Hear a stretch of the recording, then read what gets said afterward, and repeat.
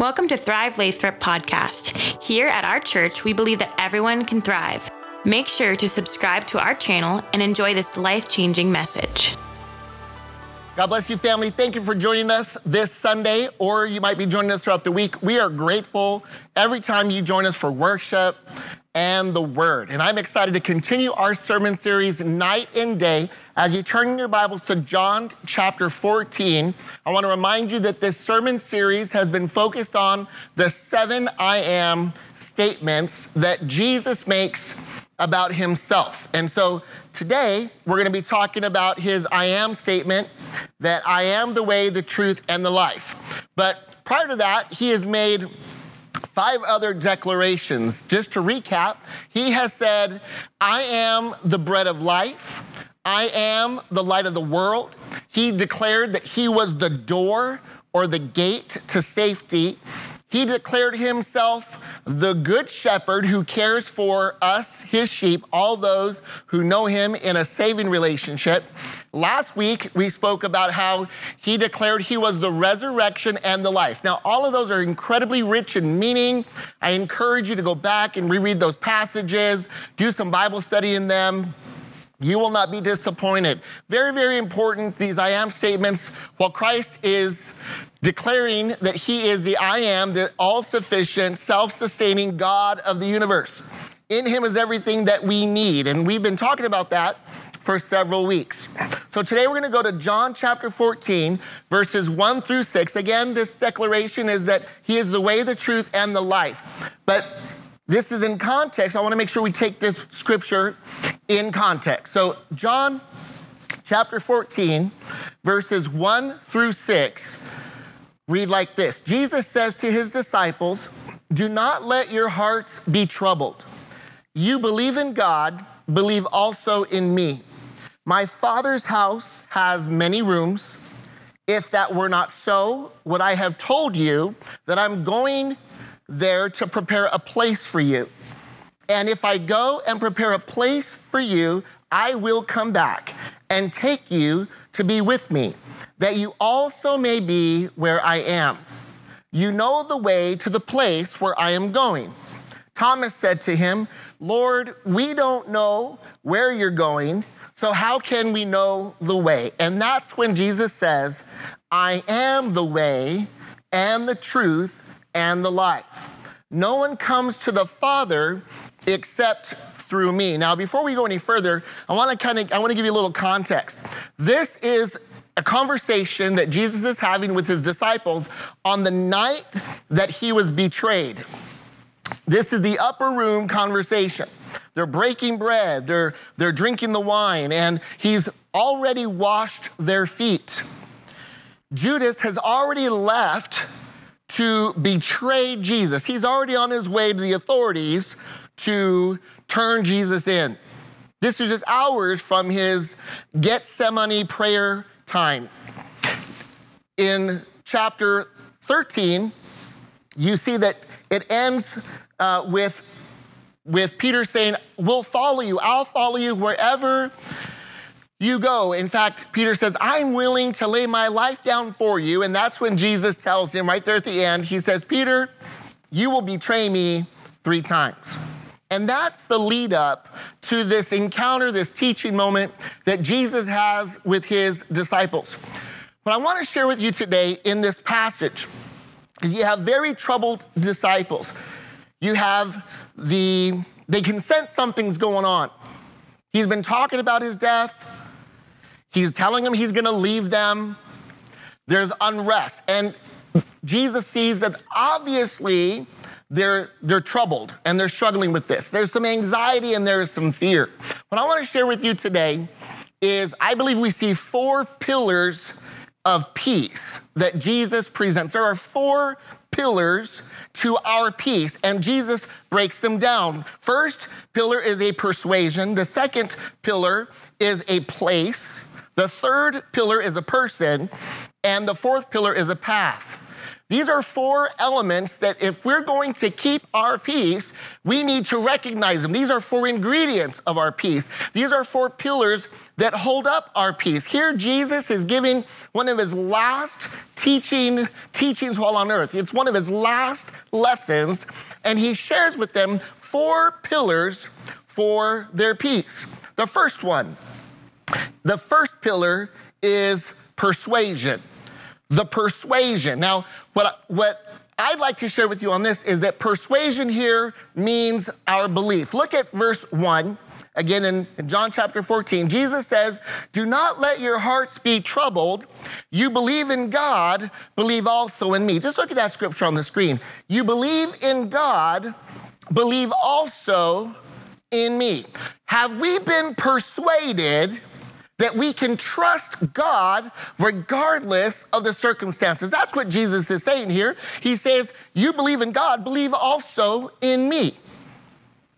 You have to put your confidence in me. Where I'm going, you can't go.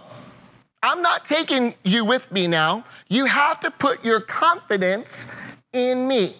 One way to avoid having a troubled heart is to make sure that when our boat gets shaken, when the times get uncertain, when we have a hard time sleeping at night, take a moment in prayer and reaffirm your belief, your trust in Jesus. Be persuaded. Are you persuaded? This is a question I'm going to ask you as a pastor who has seen thousands of people. I've ministered to thousands of people in my life. And one key aspect of someone's longevity in the faith, someone's excelling, the difference between excelling and failing in their walk with Christ simply comes down to this. Have we been persuaded that Jesus will come through the way that he has promised to come through? Paul wrote this in Romans chapter 8. You can look at it later, verses 38 and 39. He wrote, "For I am persuaded, I am convinced, I believe that neither death, nor life, nor angels, nor principalities, nor powers, nor things present, nor things to come, nor height, nor depth, nor any creature will be able to separate us from the love of God that is found in Christ Jesus." Paul expressed a deep conviction. He was persuaded. Friend, are you persuaded that you and Christ are a majority? Are you persuaded that no matter what your bank account looks like, he is the provider? Are you persuaded that no matter what the doctor says, it's not a doctor that numbers your days, but rather God in heaven that numbers your days? Are you persuaded in your sincere pursuit of the will of God that no man or woman can thwart his plan for your life? Are you persuaded that he can enable you to forgive those who have deeply hurt and offended you? Are you persuaded that you can keep your vows no matter how tempted you might become? Are you persuaded that in Christ you are more than a conqueror? See, this is what it comes down to, friend. Your peace will come from your persuasion. Now, if you're persuaded to doubt, if you're persuaded to count upon the confidence of men or the abilities of men, then you will find yourself full of anxiety and full of stress. When I find myself in a sleepless night, one of the prayers that I pray most often is Hosanna. Hosanna means, Lord, save me. And when I'm laying there and I can't sleep, and I might be thinking about you and how you're doing and where you're going, and I might be thinking about my kids up in Washington, or I might be thinking about COVID, or the election's coming up, and there gets some unrest starts to kind of boil up underneath the surface, and I wake up. One of the first prayers I will pray is, Lord, save me, because I am persuaded that he'll save me. I have seen him do it. I have fought the fight long enough to know that there's a second wind coming that will help me keep my hands up in defense in the battle. I have been on this boat long enough to know no matter how big the wave is, God's grace is bigger than any threat. I am persuaded. So sometimes I might get my eye off the ball and I have to remind myself. I need to pull myself back and remind myself of who God is and my persuasion that Christ is bigger, always is greater than the temptation to worry, because I've seen him do it before and I'll see him do it again. Now, the reason I've seen him before, honestly, the reason I've seen him before is because I was persuaded then to hang in there and let him bring me through difficult times. I was persuaded, maybe it was just the persuasion of a mustard seed, just that much faith, but it was enough. It was enough to see me through when I was in junior high. It was enough to see me through when I was in college. It was enough to see me through when I had my first baby. And then I had more baby than money. You know what I'm talking about? Canaan cost way more than what I earned. It was those moments, those seasons where I hung in there and he saw me through. So I'm convinced. You need to be convinced too. Jesus is talking to his friends and he's imploring them. He doesn't just see the expression on their faces, he sees the trouble in their hearts. And he said, you believe in God, believe in me. Believe in me. Be persuaded that I am who I have told you that I am. That's one pillar. The second pillar is the place. So first the persuasion and then the place. John 14:2, Jesus says, my Father's house has many rooms. If that were not so, would I have told you that I'm going there to prepare a what? A place for you. Leave that up there for just a little bit. My Father's house has many rooms. I'm going there to prepare a place for you. I want to just remind you, friend, to build up your peace, is that there is an eternity that awaits us. We're called to run this race, fight this fight. We're called to pour ourselves out as a drink offering. We're called to do good works, to be faithful. We're called to testify. We're called to be generous and to share. We're called to pray and intercede.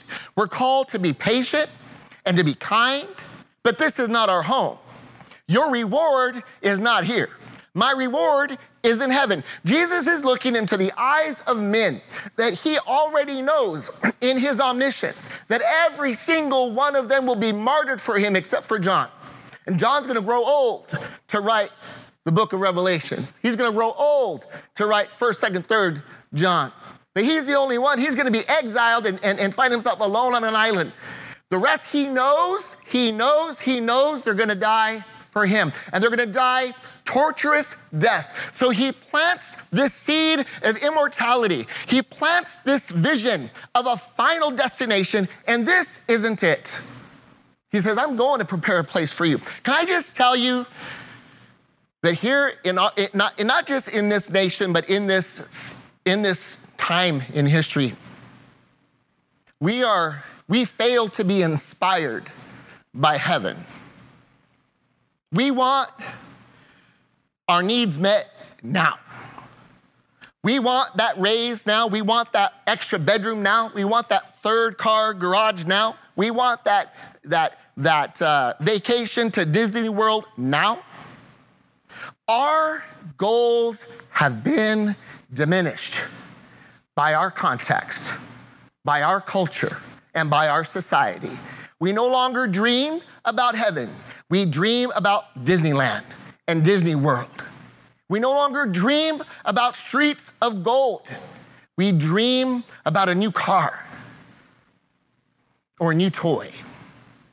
Now, generations before us, we might be the second generation to take our eyes off of the eternal ball of heaven. Because up until 100 years ago or so, life has always been hard. People died young, they got sick young. You might have 10 kids, but only 6 survive. You had to work the ground, and throughout all of history, there's always been a threat on the border of your nation. There might be a mob rule. There was disease and pestilence.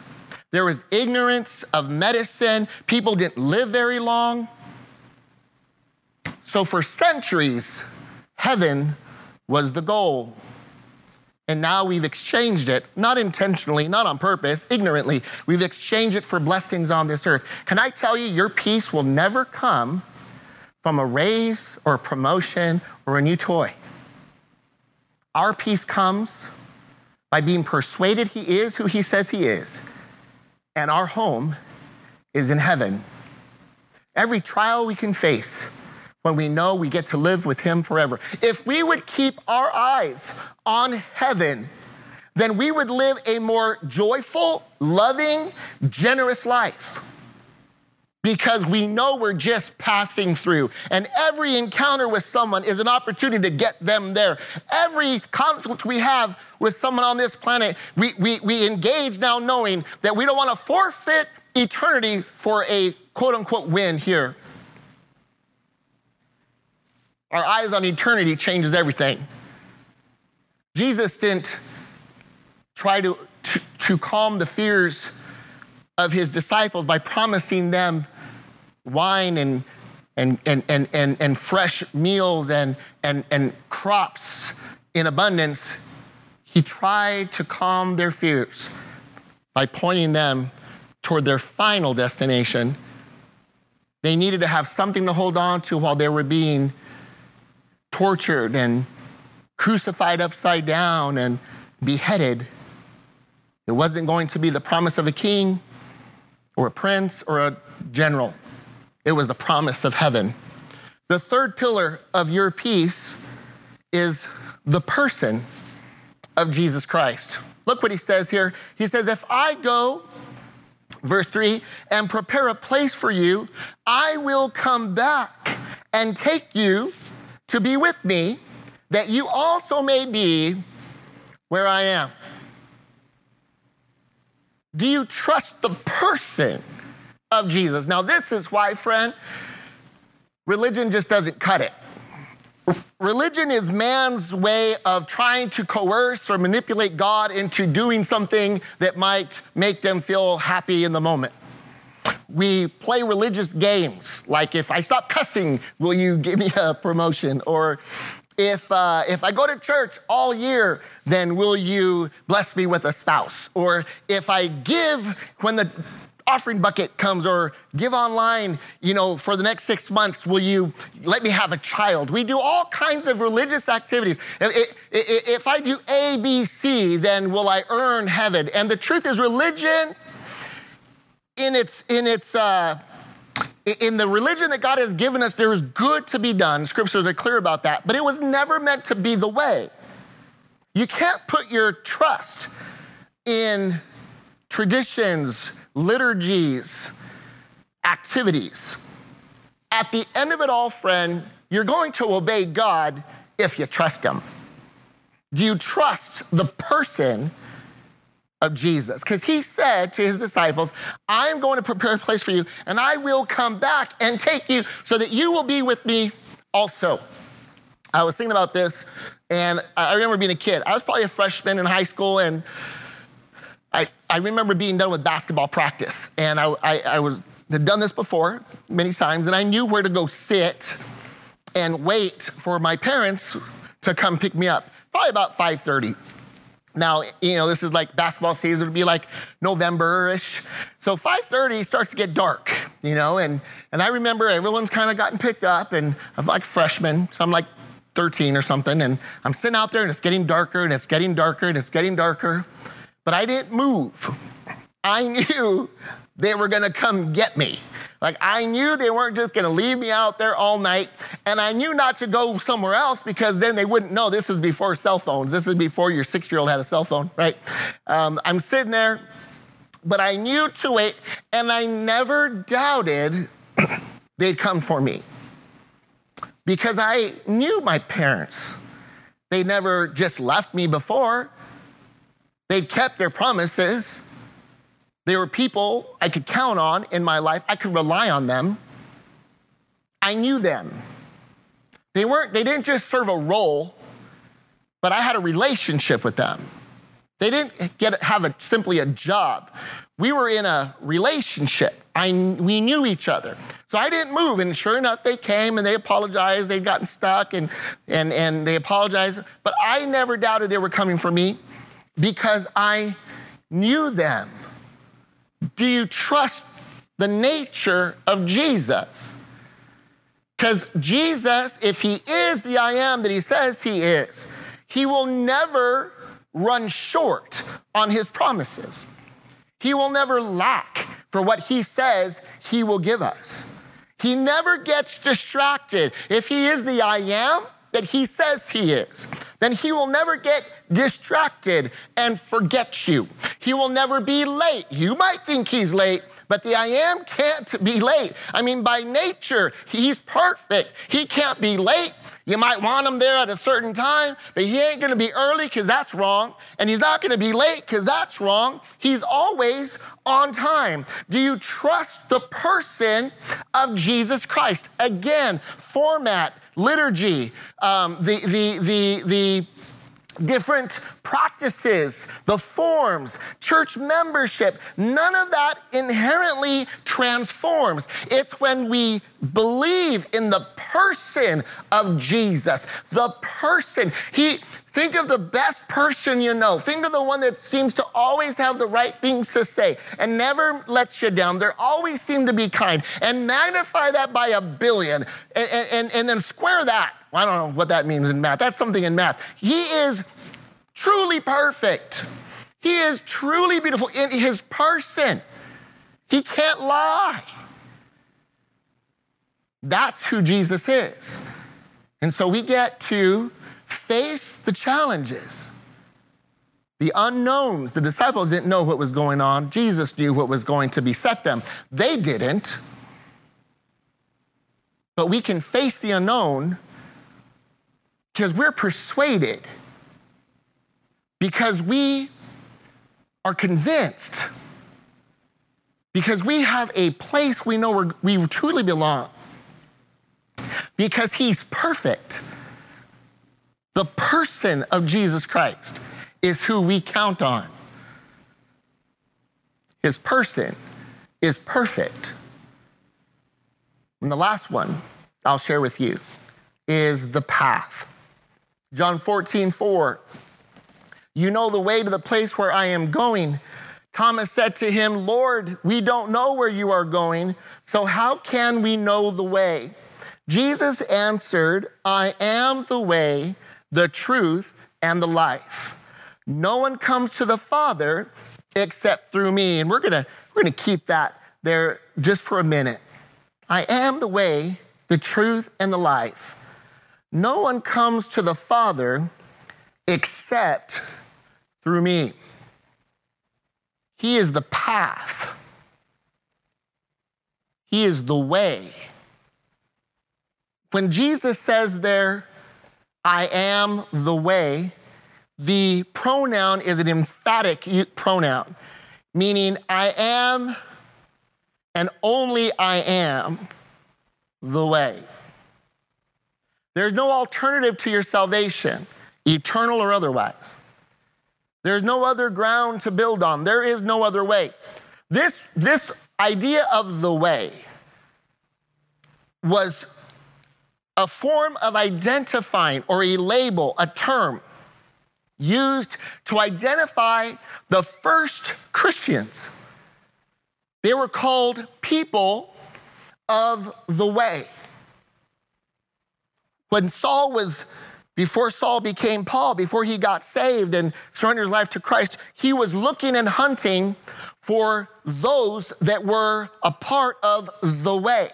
They were committed to the person and the path, the teachings of Christ. And he was looking to kill him.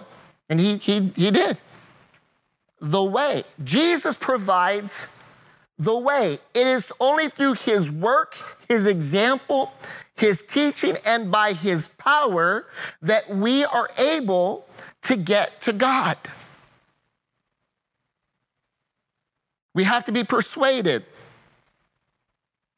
We have to understand that he is the same yesterday, today, and forever.